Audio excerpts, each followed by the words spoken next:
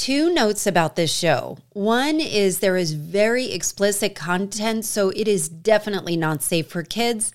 And the second note is kind of funny because we are talking about a really graphic topic, yet my guest Chris was recording outside and there must have been a daycare nearby because you could hear kids playing in the background, which to me is freaking hilarious. You might hear that in the faint background. But take a moment and make sure you are safe to listen as this show is about to begin. And so a top can give gratitude to a bottom can give gratitude to a top, and there can be this humility that's developed in the scene by acknowledging that the scene isn't about you.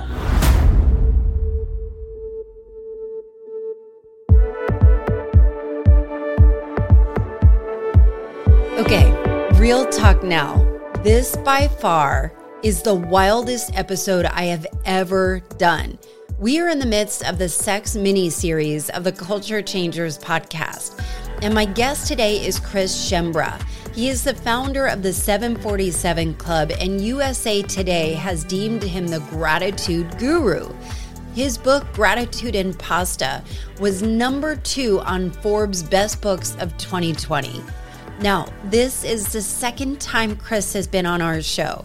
If you want to go back and listen to his first appearance, it's episode number 79 and an episode where I unexpectedly broke down crying at the end, and I am not really an easy crier.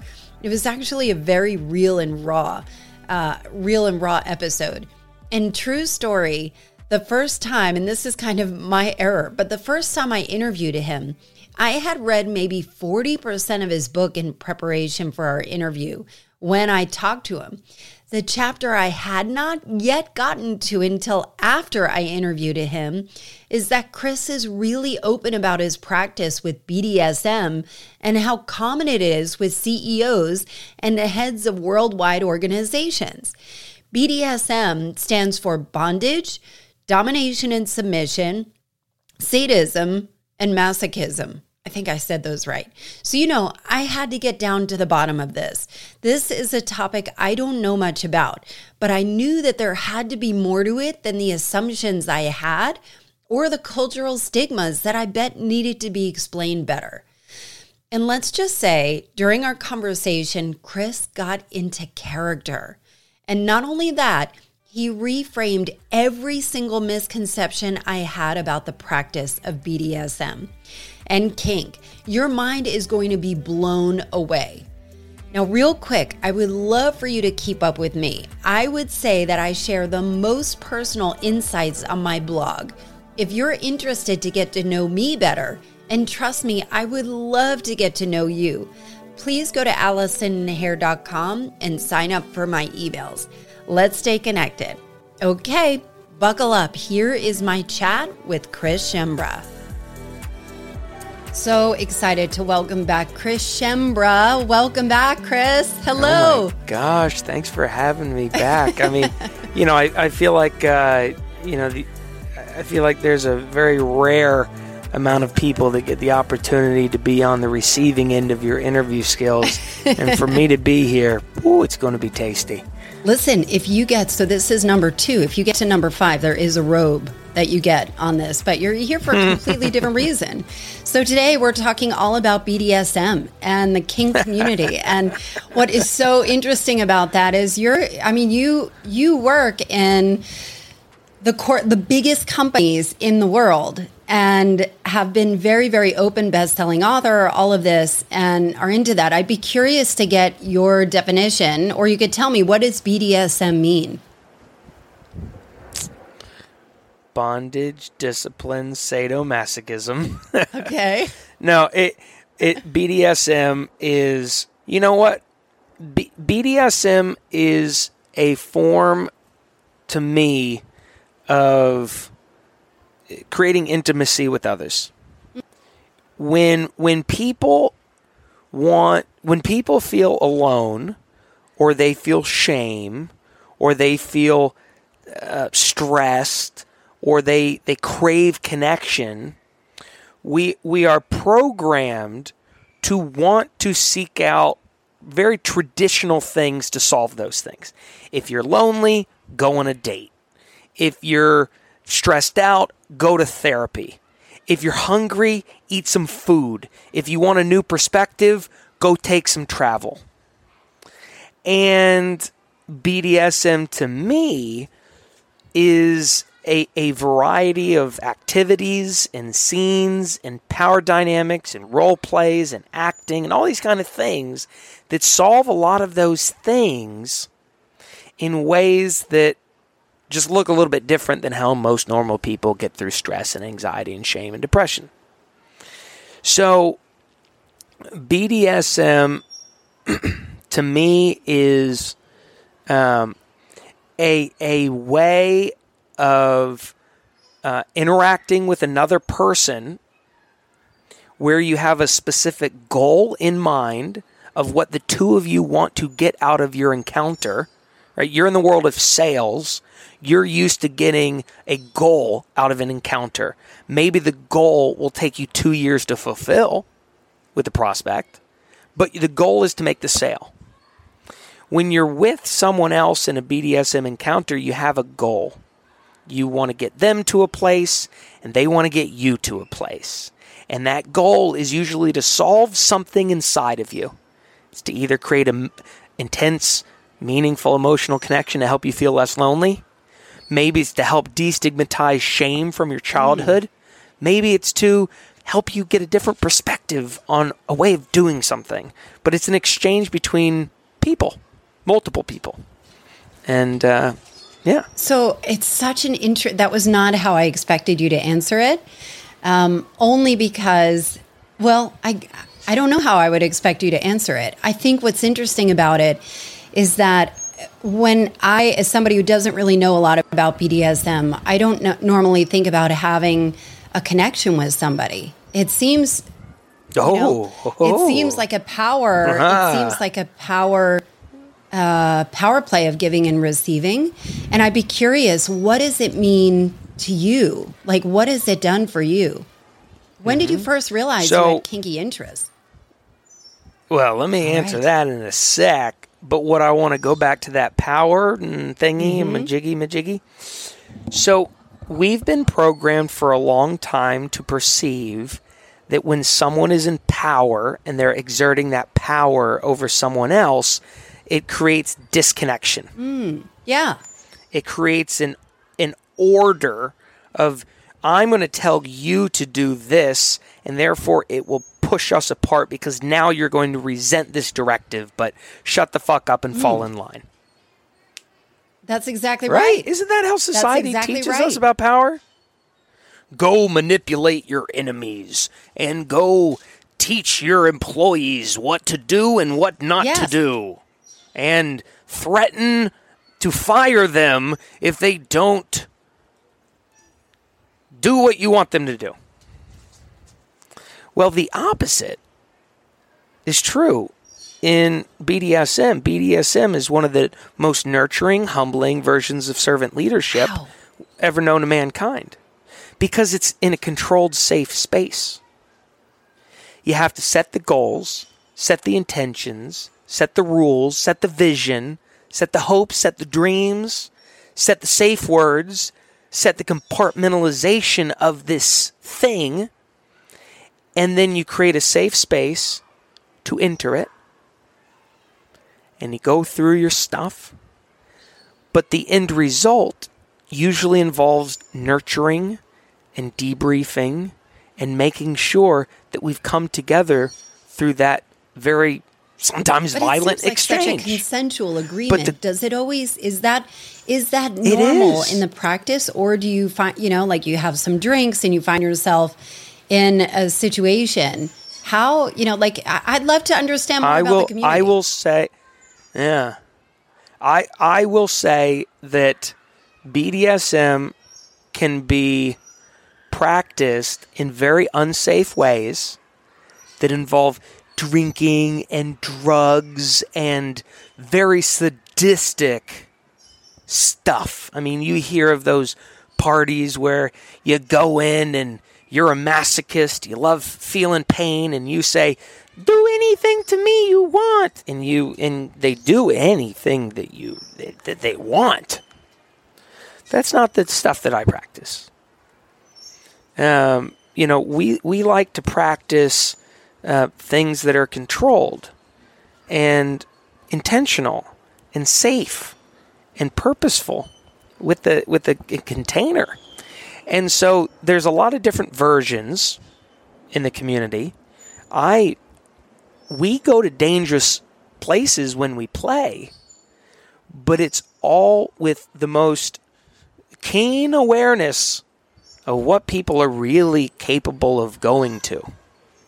And it's about pushing a little bit of boundaries, but it's not taking them to an unsafe place. What does that look like, though? Like if it is pushing boundaries, it sounds like you have a respectful, consensual, I don't know if it's respectful, but a consensual agreement to taking them to.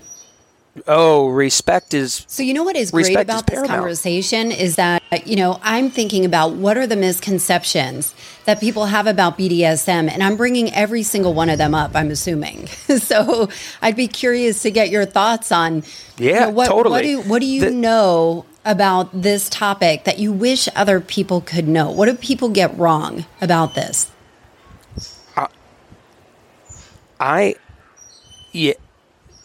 As a whole, I'm probably not qualified to talk in full depth about all of that. I can just talk about my own personal experience, which is, I'll give an example of a dangerous yet common BDSM fantasy or whatever for people. Breath play. You've seen it bastardized on the internet and in movies. Choke me, daddy. Choke me, daddy. Like that kind of thing, right? Well, that's a form of BDSM. That's a form of non-vanilla interaction between people. Well, I'm not just going to play with breath play with someone who doesn't know my breath limits, right? If someone knows me and knows I can hold my breath for 2 minutes, but I can't hold my breath for 4 minutes,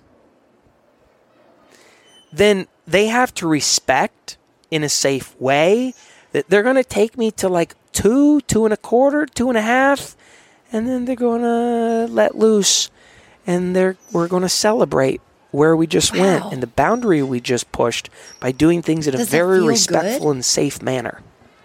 What does it feel like? Oh, it feels phenomenal. It feels, great question. It feels like you have a trust and an intimacy in another person. And regardless of what the fuck y'all are doing, you've put your trust in them. They've put their trust in you. And you've been able to create a scene together and not break the trust. It's the underlying emotion you're doing something with someone that generates trust. That's the greatest feeling in the world. So fascinating. Yeah. Right? Regardless of what you're doing. So let's take another thing. Let me capture an emotion. Right? An emotion might be, in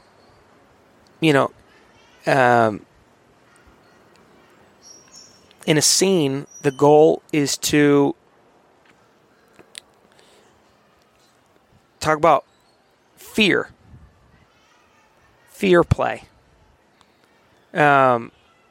Here's another example.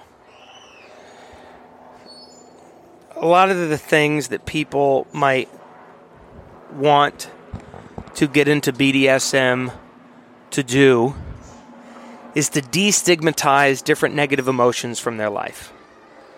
Destigmatize shame, guilt, regret, whatever. And so here's an example of a way that you're supposed to play safely. Let's say you have a lot of fears in your life. You have a fear of failure, a fear of flying, a fear of heights, a fear of your best friend cheating on your whatever. A way of helping you destigmatize and cope with fear in your life is to create a container in the moment where fear is the star. And that fear is greater than any fear you could ever imagine that you otherwise had. And so the scene might be set up that you're in a German concentration camp and someone is holding a knife and you're tied to a chair and they're trying to interrogate a secret Nazi allied code out of you that only you know, and they can use anything at their disposal to get that out of you. Well, out of respect, they know your boundaries. Don't put the knife in the vagina. They know your boundaries, but they're going to make you shit yourself with fear. They're going to make you fear that thing, that moment, more than anything you've ever feared in your life. And then they're going to nurture you back into present day moment by saying, look, it's all good. We got through that fear together. Here we are. Let's hug it out and create the safe space. And that helps you eliminate the fear of those minuscule things that you had in the back of your mind elsewhere. It's a form of therapy.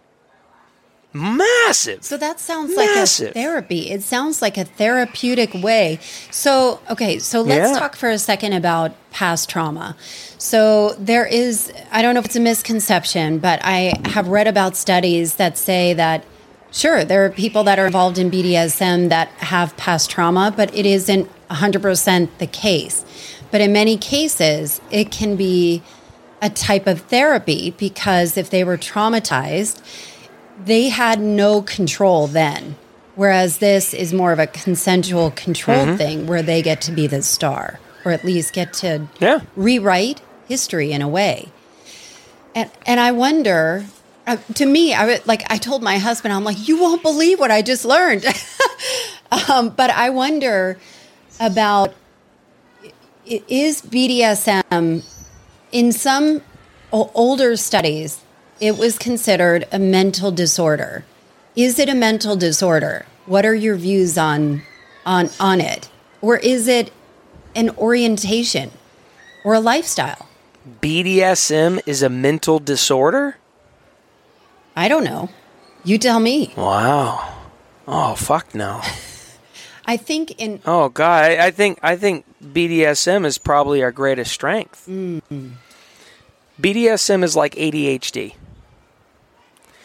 People put ADHD quantified like a disability, when in fact most entrepreneurs have ADHD, and it's what makes them the most successful people at what they do. People who use BDSM to process past traumas or to create meaningful connection with others, they've got the leg up on society. I mean, let's talk about what vanilla society is and how that's not a disorder. Vanilla society is like 60% divorce rate. All of us are lonely as shit. We're miserable. Everybody's cheating. Not us. Everybody's fucking cheating. They're running around with shame. They live for the weekend. They lash out in anger. They can't speak their truth. They put fake filters on their Instagram. Vanilla society is the disorder. BDSM is the permission to speak your truth. I mean, you know as much as anybody knows, trauma doesn't occur, or post-traumatic stress doesn't occur from the trauma itself. It comes from your reaction or response to the trauma. You could have gotten touched by a Catholic school priest when you were 8, and now you do cocaine every day that you go out to the back room, and you lash out in anger and try to abuse women. That's vanilla society. Wow. That's the disorder. What an incredible reframe, too. My God, BDSM is a vehicle to speak your truth. Oh God, yeah. It's therapy. I mean, I remember having, let's link what I do for a living, gratitude, to BDSM for a sec. So talk about what you do for a living. Yeah. Talk about what you do. Long story short, I am a guy, reformed lonely guy, right?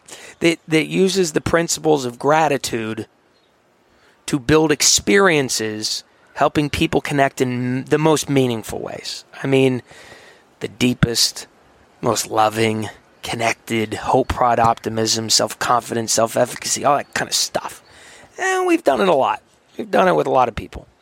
And what we've learned along the way, and I even had my friend Goddess Aviva on my podcast to talk about this, in a way, BDSM is synonymous with gratitude, right?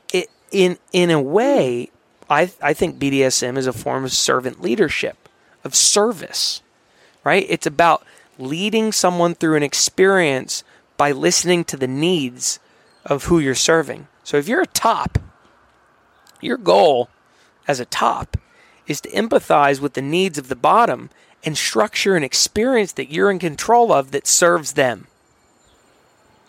It's not like some sadistic, like sadism is just like, the sadism is like the minuscule part of the industry.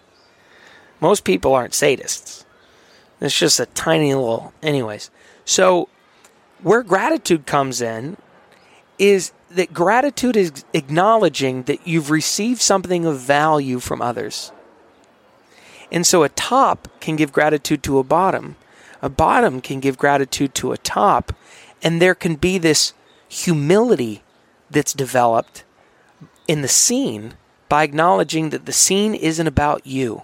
It's about you being in service of the other to create meaningful moments of connection and empathy. Right? And so gratitude, when you're in a scene that's of worship and thanks and praise between two people, you're worshiping and you're giving gratitude literally 50 times during the scene in 5 minutes. It's all about gratitude. Right? Wow. Oh, yeah. What an incredible reframe. So, Chris, you work with companies like the biggest companies in the world. You work with Google, Citibank, Salesforce, these enormous companies, and have done these experiences. And what I thought was so brave of you is that you, USA Today had named you the gratitude guru, and you wrote an incredible book called Gratitude and Pasta, where you talk openly about not only the gratitude side of things, but BDSM. And I thought it was incredibly brave and was really taken aback that you so boldly, and maybe for you, it's not that bold, it's who you are. But for me, I was not expecting that.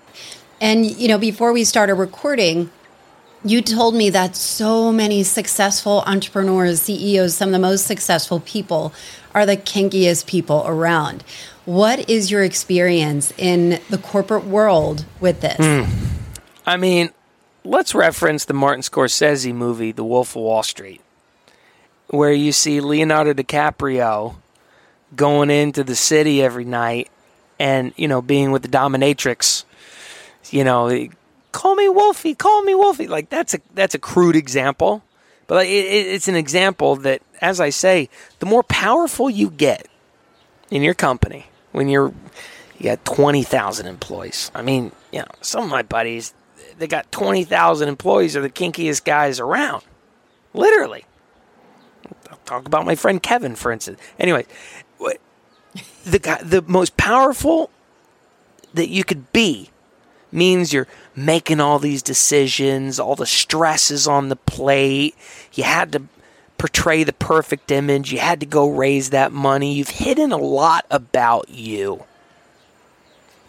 And sometimes you just want to shut the fuck up, turn off the brain, and be told what to do. There's so much anxiety with making that next $1 billion decision that you're just running around. Oh my God. Yeah, life looks good on paper, but you're broken on the inside. My buddy Simon told me that in his Tesla going through the Holland Tunnel one day. Hey, we're living like rock stars, buddy. We're going to hit $1 billion next year. But dude, it sucks. And so, what do you do with these guys? Right? They just want to stop. They want to pause. They want to reflect. They want to process some past traumas. They just want to be human again. So maybe bring in the world's most beautiful woman to tell them what to do. That is so I know it sounds like a crude way, but so there's peace and there's calm in what's called subspace. So I'm a meditator. I'm a Reiki practitioner. I'm a Tantra practitioner. Go to dominatrixes. Me and my girlfriend have a wonderful, wonderful practice. And what the link is between all of those things brings me to the same headspace. Right here. Comfort. Calm. Home. Silence. Quiet. Whew. And so whether it's me being told what to do, or it's me having a safe space created, it helps me after those sessions produce better, lead better, empathize better, be the best boss I could possibly be. So it's good for productivity. It's great for sales. It inspires you, reinvigorates you to lead that team to the next step of growth. Right? Do you feel like it is something that constantly needs to be nurtured? Do you feel empty, like I need to go out? Is it like a bottomless pit? Or is it something that, like, how do you make it sustainable? So, like everything in life, you must work on these things. You don't just work out once. You don't go to the gym once, ever, to help you feel good. You don't just meditate once to make you feel good. You don't just write in your gratitude journal or buy a 747 virtual gratitude experience once. Some companies only do it once, but we're working on that. But you don't do these things only once. And that has everything to do with this. It has everything to do with a gratitude practice. You have to have a practice because that's what helps create a new level of homeostasis to where when stressful occasions occur in life, your homeostatic level is high enough, a high enough grateful disposition that when shit happens and you get knocked off kilter, at least you're not going down too bad and you're coming up back to a normal level, right? So the same feelings that you would get from working out, doing yoga, meditating, praying, gratitude practice, the same benefits are what BDSM is. The more you practice, the more benefits you're going to get. It's like the more you go to your therapist, the more benefits you're going to get. And oh, by the way, it doesn't have to involve nudity or sex at all.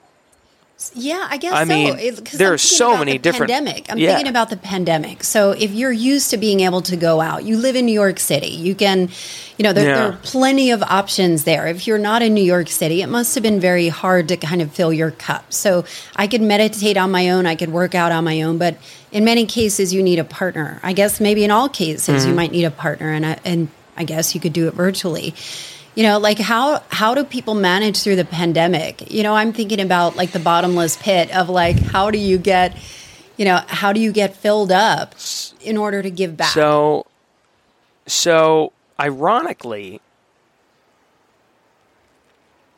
when we had those same questions about our in-person gratitude experiences where everybody would cry and it was life-changing moments and you're being told what to do, and then the pandemic hit and people were like, what are you going to do now, buddy? And I'm like, well, actually, we invented this 90-minute 3-act experience, which has a 99.998% success rate, guaranteeing a positive emotional transfer, blah, blah, blah, blah. The BDSM community did the same thing. They started doing virtual sessions, right? They started doing financial domination. Get this, for instance. Financial domination? What is that? Oh, that's the biggest explosion in the BDSM space through the pandemic known to mankind. I don't know what it means. let's say you got a crap ton of cash sitting in a bank, and you are just like you're looking to be told what to do. You're looking to just serve. You're looking to just, have it just shut off. Well, someone can make a very easy decision from afar. Hello, Allison. Do me a favor. Take out your cell phone. open up your banking app. Now I want you to open up your banking app, and I want you to look at the number that's in that bank account. Now I want you to go and sit. You see that bed behind you? Don't sit on the bed. I want you to crawl underneath the bed, and I want you to just sit there for me for an hour. Oh, my goodness. Can you do that, Allison? Can you? Good. Now what I want you to think, I don't want you to think about anything else. I want you to think, how much money am I willing to send Chris at this exact moment? And don't speak. Don't talk to anybody about this. Just open up that app and go underneath that bed. I'll be right here, and I'll tell you when to come back. I'll give you 23 minutes on the clock. When you come back, then you'll let me know what you're willing to send me right now to make me happy. Okay? Right? That exploded. For real? Now, two things People occurred. Don't think they're being taken yeah, for these a ride? motherfuckers are... They enjoy the servitude. Huh. They enjoy that. They enjoy thinking that Chris is doing them a favor by Chris spending 23 minutes making sure that they know that Chris will accept their money. Wow. Oh, I could accept my money from anywhere I want, Allison, but I choose to accept money from you right now, so you better make it worth it. You don't want me to hang up this Zoom call and never talk to you again, do you, Allison? No. Well, then think long and hard about how much you want to pay me right now. Thank you. Can that be a business? You're welcome. Can that be a business? Oh, it's a massive business. Oh, my God, it's a massive business. It's a massive business. I mean, my one friend, Lexi Pantera, has 600,000 subscribers that pay her. Is that to kind of like have an her send them OnlyFans messages kind of like thing? this.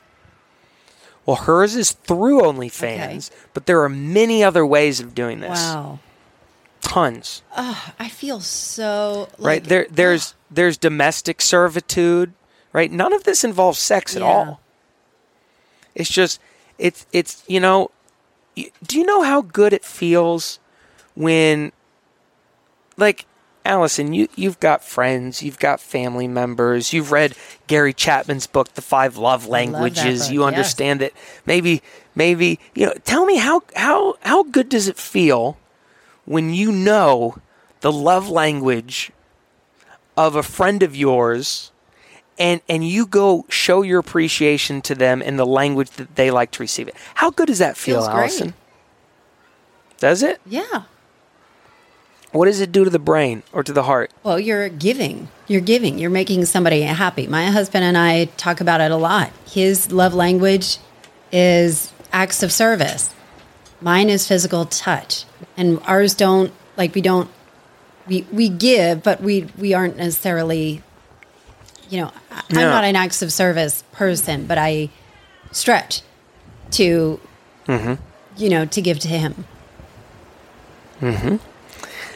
So you stretch to give, and it feels good to stretch to give. Well, congratulations. You would make a great service bottom. I don't even know what a bottom is in this case. Sorry. You would make a good... If it makes you happy to go out of your way to give in the language that the person that you're married to likes to receive that version of appreciation, then imagine knowing that someone out there that you know, love, and trust and have had hours-long, meaningful conversations with says, Allison, you know what would really make me happy? Is if you came over tonight, or Saturday afternoon, and you clean my bathroom for me. I know that's a stretch for you, but I know it feels really good to you to stretch, to give in the way that I like to receive it best. And right now, I need my bathroom cleaned. So don't you come over and do that for me? This is such an interesting reframe that I would have never considered. I know I sound like I'm freaking Beavis and Butthead here, like, huh? All of this, I've just, dropped off of a turnip truck.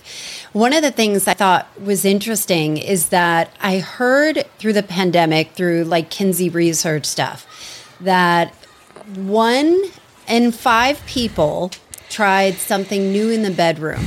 And a lot of it has to do with kink and BDSM and just, something that is novel.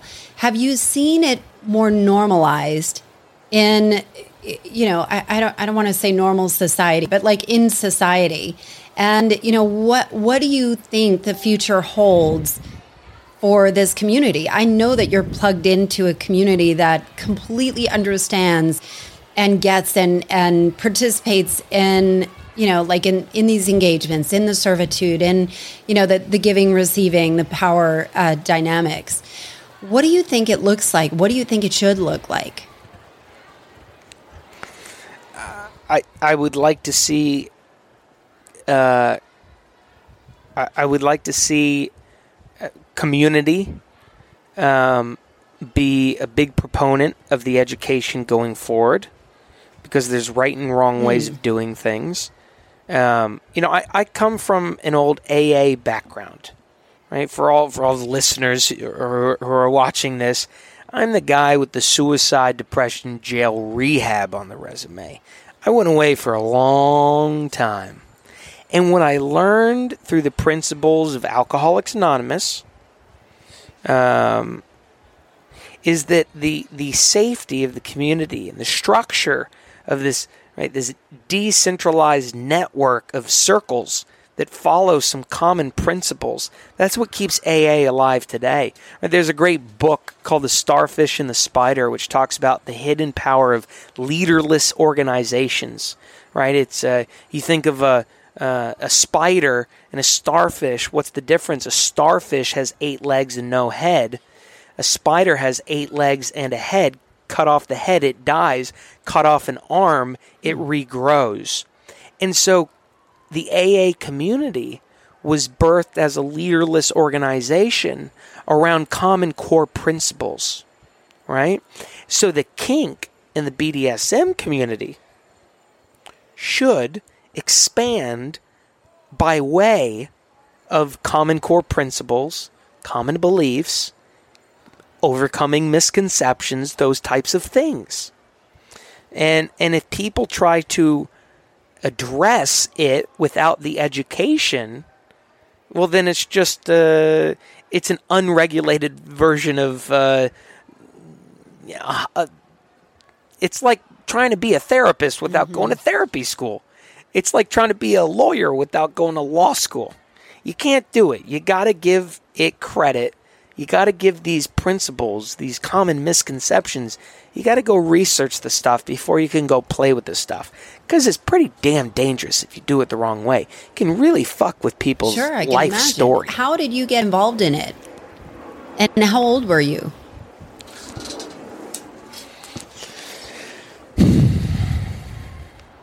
The first website I ever went to was called queenadrena.com.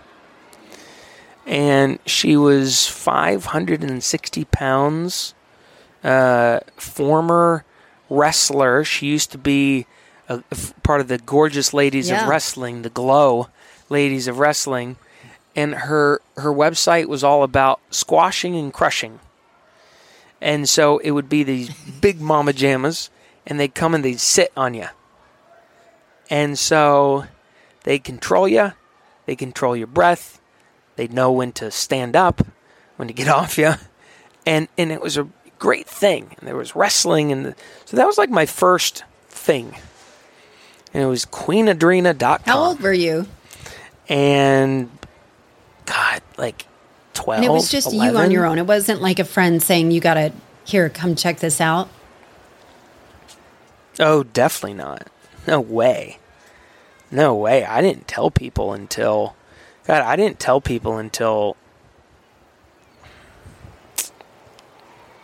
maybe college. Maybe my first official I don't know, relationship. That's amazing that you knew it back then.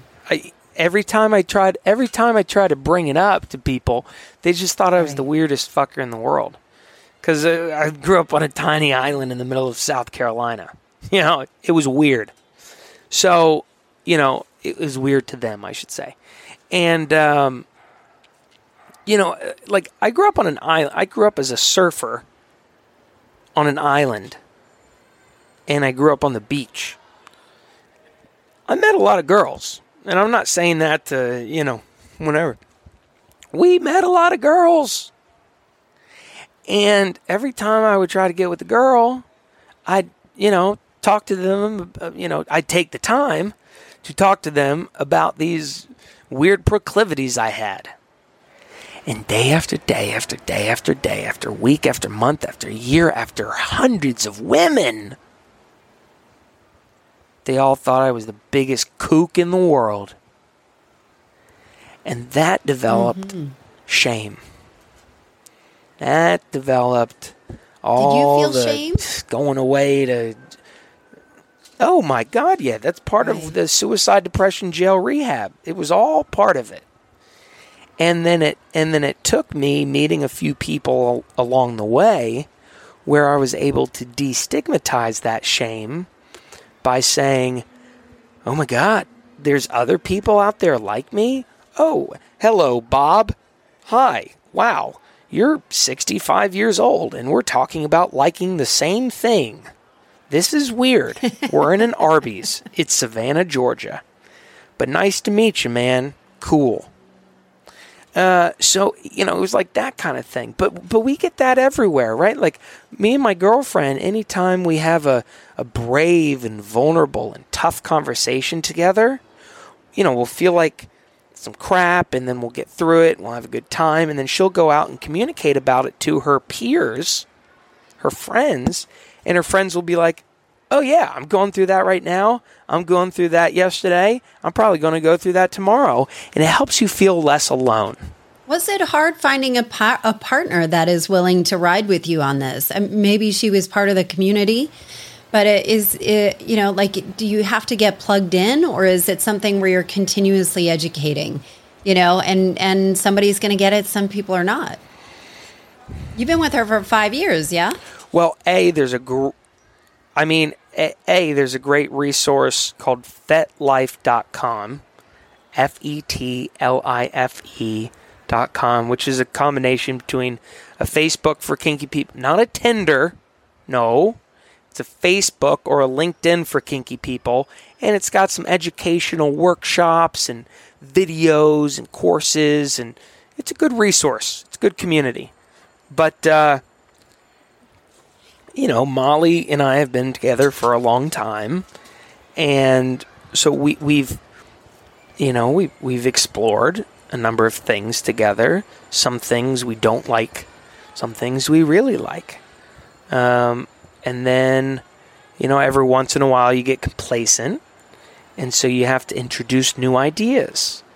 And so you can go back out to the community for inspiration. It's like reading a cookbook, right? You get complacent in the food you're eating, you buy a new cookbook, and you try some new recipes. BDSM is the same damn thing, right? Maybe historically you've been really into impact play. Ooh, I love the spanking and the hitting and the flogging and the whipping. Whew, impact. But then you're like, this is boring now. And then you get into shibari or bondage, rope play. And so there's like all kinds of different flavors, you know, to try that, oh, by the way, hardly ever involve sex. BDSM is not sex. I mean, we were talking about this even before, like, getting on the podcast. There was I live in the heart of New York City. We've got a lot of stuff going on. Gender, sexuality, movements, BDSM, avant-garde, radical movement, what all that stuff. And there was some controversy at the Pride Parade last year around accepting BDSM floats during the Pride Parade. And I am of the belief that there shouldn't be BDSM floats. Why? At the Pride Parade. Because it dilutes two different communities' messages. Yes, there are overlaps, and I guess that's why you should have them, because there are overlaps. But too many people think, oh, I got to be gay to be kinky. Right? You were walking around with a gay friend in Atlanta, and, you know, you're talking about interviewing me on BDSM, and he's like, well, does he look the part? No, I'm sorry. Don't look the part. Right? Like, no offense to him. Love him already. But, like, so many people, even in the gay community, they're like, you got to be gay to be kinky, or you got to be kinky to be gay. Like, no. Some of the kinkiest people I know are the straightest people I know. Right? Some of the gayest people I know are the most vanilla people I know. I mean, like, legit. My buddy, I won't name names, that I grew up with, gayest man you'll ever meet. Straightest dude you'll ever meet. Or most vanilla dude you'll ever meet. He's married to a banker. Which even that puts a stigma that you can have any job title as well. But so, you know, it sounds like there shouldn't be any stereotypes, type. Right? Like no types. There's of no it. type. And oh my God! What I'm hearing from this is that I love the phrase "communication is lubrication," and it sounds like the way you. Did I say that? No, but the way I heard it on Sex with Emily, the podcast. But I thought it was really powerful, and it sounds like as long as you're open, as long as you're communicating, as long as you understand the boundaries, and it's consensual. I don't know. It sounds like you have found a community and a lifestyle and something that is based out of gratitude, out of communication, out of respect. And not everybody's into it. Not everybody knows about it. Some people are really, really into it, you know, just like a cross section of the world, right? There's no type. I mean, we're working on people just getting to that base layer that you talked about. We're working on human beings having integrity and moral courage and gratitude, and you know, there's a lot of that needs to be worked on before we can have them be accepting of things that may be different than who they are. Right? We have a habit in this country to think we have more things that are different than we have in common, when in reality, we have more in common than you'll ever know. And our society is plagued by a massive lack of gratitude. I mean, ingratitude has been plaguing societies for thousands of years. I mean, the great Lucius Annius Seneca wrote a book called On Benefits in 65 A.D., 2,000 years ago, and he said the greatest plague to Roman society, he was a Roman elder statesman, the greatest plague to Roman society is that we neither know how to give or receive a benefit. Of all the vices that are common in Roman society, nothing is more common than ingratitude. Now, what happened to the Roman Empire? It crashed and burned, and they went through the same shit that we go through. They had fake news, fighting unjust foreign wars, political usurpers, social divide, class warfares, running out of money. The same stuff. Antonine Plague, same stuff. Right? So we're still 2,000 years later trying to at least develop the baseline of gratitude and empathy and compassion and understanding and connection and integrity and honesty. Right? The world is filled with majority thieves and liars and cheats. I mean, we all do it, even in a small way. And the opposite of that is open and honest and safety and trust and moral integrity and courage and respect and truth and humility. And BDSM happens to be one of the things that can inspire those positive attributes. I think it's a perfect place to end this conversation, which Oh, I knew where I saw you go that way, and I was like, "Ooh, I'm gonna start my soliloquy towards the end, my closing monologue." Well, I could talk. I have so many more questions. First of all, I can't thank you enough because this was a completely different reframe than I was expecting.